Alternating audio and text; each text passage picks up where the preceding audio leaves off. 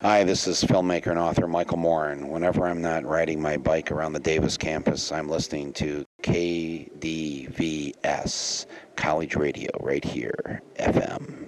Cool.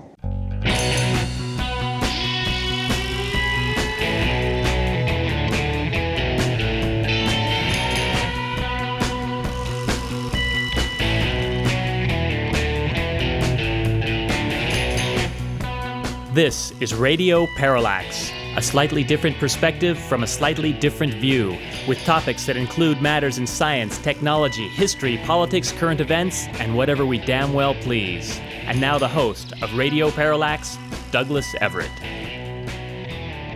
Welcome to the program. We have a very special guest on today's show, Professor William K. Hartman, planetary scientist, astronomer, author, and artist, will be speaking to us in the second section today about his new book, The Grand Tour. This is an absolutely beautiful atlas of the solar system that combines some original artwork with some fabulous space photos. Truly a blending of the left and right brains in this man and in this work, something we can recommend to you very highly. Stay tuned for that in segment 2. In our third segment today, we're also going to talk to an old friend, Sean Minton, who I think has made, I believe, more appearances on this program than any other guest. Will be returning after a long layoff to talk sports with us in segment 3. On this date in history, August 11th, 1492, Spanish-born Rodrigo de Borgia is proclaimed Pope. Known as Alexander VI, he was suspected of buying out church officials to obtain the papacy. Though charged with corruption by historians, he had a policy of tolerance toward Jews. August 11, 1860, the United States' first successful silver mine begins operations near Virginia City, Nevada. On this date in 1877, American astronomer Asaph Hall discovers the 2 small moons that orbit the planet Mars. And August 11th, 1952, Prince Hussein was proclaimed the King of Jordan after his father was declared unfit to rule on grounds of mental illness. King Hussein was the 3rd constitutional king of Jordan and a member of the Hashemite dynasty, said to be in direct line of descent from the Prophet Muhammad. He died in 1999 as the 20th century's longest-serving executive head of state. Our quote of the day comes from San Francisco Chronicle media columnist Mick LaSalle, who said that you can set fire to an actor's grandmother, but if you give him good notices, he'll figure out a way to regard the unfortunate grandma incident as an isolated lapse in judgment from an otherwise benevolent, discerning individual. And our joke of the day is as follows. Doctor to patient, I have good news and bad news. The good news is you are not a hypochondriac.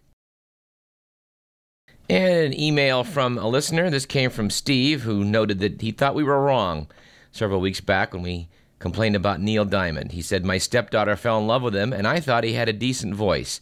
I thought it was the lyrics he wrote.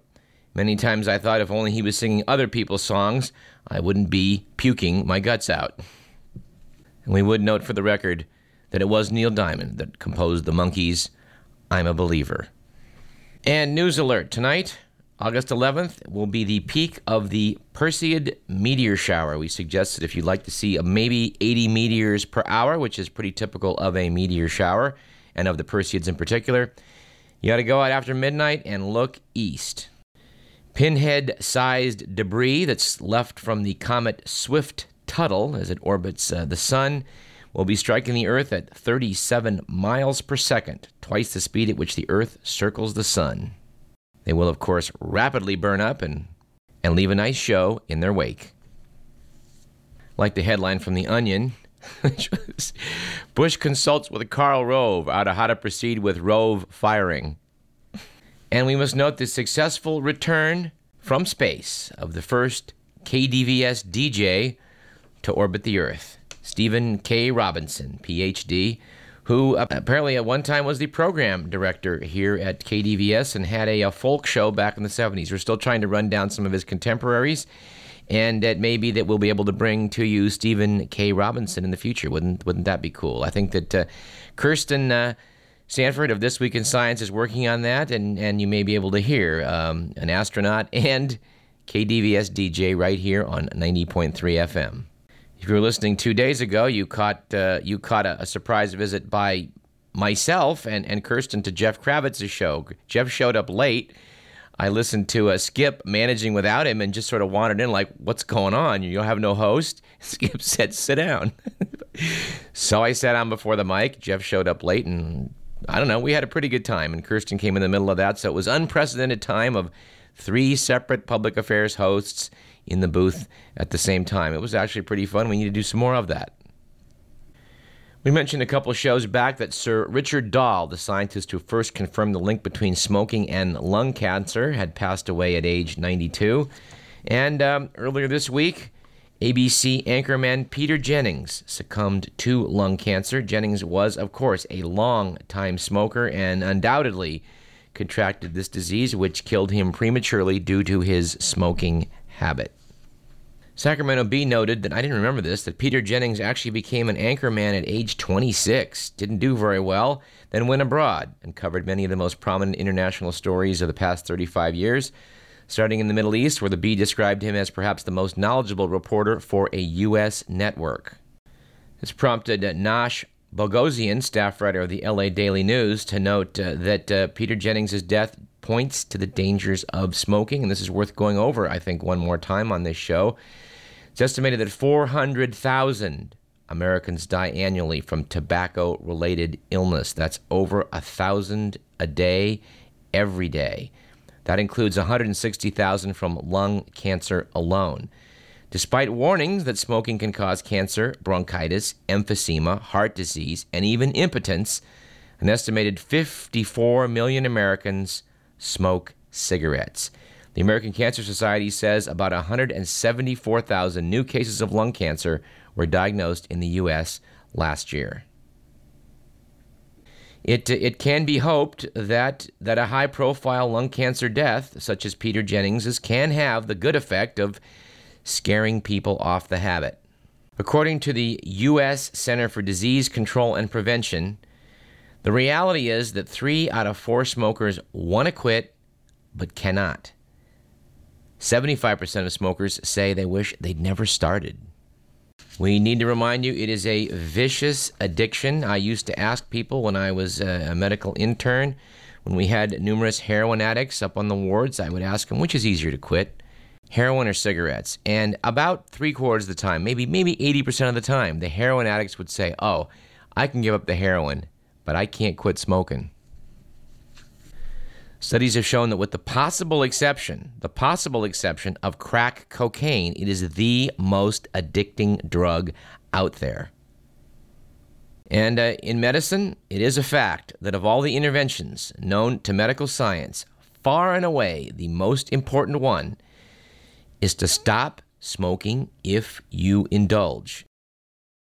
I think I'll stop now, but all of you who smoke, please do yourself that favor and give it up. Now, for some reason, I don't know why this happened, Comstocks magazine appeared in my mailbox, which is a local business journal. But I was kind of surprised. It had some pretty good stuff in it. An article about eating locally, about how Randy Paragari and Kirk Spartaro have opened numerous successful restaurants here in the Sacramento area. And, those of us who may wish to avoid eating in all these numerous chains might want to consider having a nice meal in one of those restaurants. We probably should get Mr. Spartaro, Mr. Paragari to talk to us about food on this program. I think that's a perfectly legitimate aspect of public affairs, and we're going to try and make that happen. But I want to quote one little blurb from Comstocks that I was horrified by, noting the traffic situation that is now developed in the greater Sacramento area. It was titled, "Save That Starbucks Trip for Later," noting the worst time of day to attack difficult projects, between 4 and 6 p.m., The late afternoon, early evening was pegged by a third of surveyed executives as the least productive time of day, followed closely by the noon to 2 p.m. slot. The late morning, 10 to noon, was believed to be the best time to undertake critical tasks. When I used to live down in Orange County and I used to live in the Bay Area, I used to just be horrified at how you'd have to plan the time of day to go out and get something done. But thanks to people like Angelo Sakopoulos and other big developers here in the area, and what they've done out in Roseville and in Laguna and in Elk Grove and now in North Natomas, you can now count on traffic jams as a regular part of your work week in the area. And this is a pretty sad commentary. A lot of us moved here to get away from this. I think when you got to start planning the time of day to do something, and you got to tune into the radio to find out what the helicopter says about the traffic, and when you've got to urinate and it's a serious problem, I think those are 3 reasons to think that you're living in too urbanized of an area. My producer's looking at me like, what do you mean urinate? Well, at least for us guys, if you're living in an area that is insufficiently rural to where you cannot relieve yourself in a timely fashion, well, that's one of my standards. It's getting just a little too urbanized. Remember one time on a trip to Boston where I first formulated this rule. I'm walking around Boston and it's like, I gotta go. It's like, there's no bathrooms. There's no public bathrooms. There's no, ravines where you can just take a stroll out into. You've got to go, and there's no place to go. Producers writing me notes saying, like, how can this be a problem? Don't you just take an empty Gatorade bottle around with you? Well, no, I don't, Mr. McMillan. Okay, gosh, I got so many items to do. Well, luckily, I'm going to be sitting in for Steve Valentino next Tuesday at 5 o'clock, so we'll have a little bit of the overflow from today's program spilling into that. All right, here's an item. Bill Capel of Yuba City is a retired grocery store worker who may soon be an English lord. Apparently, last month, Capel got word that the 10th Earl of Essex had died, and that the 11th, who had inherited the title, is his 4th cousin once removed. His cousin is a childless bachelor, so that makes Capel next in line to be the Earl of Essex. Capel, who didn't even know his cousin, was stunned. Though he doesn't stand to inherit any castles or estates, he's seriously considering moving to England to fulfill his ceremonial role. I'm excited about it, he said. I'm planning a trip to meet the Earl to say hi and let him show me around. We have to make an effort here to see if we can't bring Bill Capel, the possible future Earl of Essex from Yuba City, onto this show. According to the Wall Street Journal, to give paying visitors a little more entertaining view of the animals, most U.S. zoos are now putting papier-mâché prey out in cages that are stuffed with meat.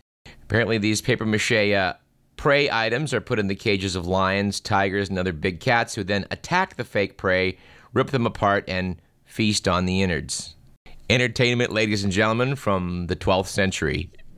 No word yet on whether these zoos are planning to get into the bear baiting and bull baiting business. I want to thank James Brady of Parade Magazine for the following item. Actress Kyra Sedgwick actually pronounces her name Kira. So if you've been pronouncing the name of Kevin Bacon's wife as Kira or Kyra, you should stand corrected. It's Kira. Hair-raising article in the Chronicle about, Governor Schwarzenegger's staged media event where he basically fixed a pothole in San Jose. We told you about that. But you know what? Tune in Tuesday. I'll talk about that on Stephen Valentino's program, Stop Making Sense. We'll close the first segment here with the fact that, rather interestingly, a woman from Vacaville, Cindy Sheehan, has traveled to Crawford, Texas to ask George Bush why it was her son had to die in Iraq. Now, this is actually caught on. Daniel Shore did a commentary on this yesterday, saying that he thinks that this item involving the Gold Star Families for Peace is gaining some momentum. And Cindy Sheehan plans to follow Bush back to Washington if he will not meet with her, and he surely will not do so. We'll see how this goes. The latest polls show that 61% of Americans now disapprove of how George Bush is handling the war in Iraq, and only 1/3 of Americans believe that the war in Iraq has made us safer.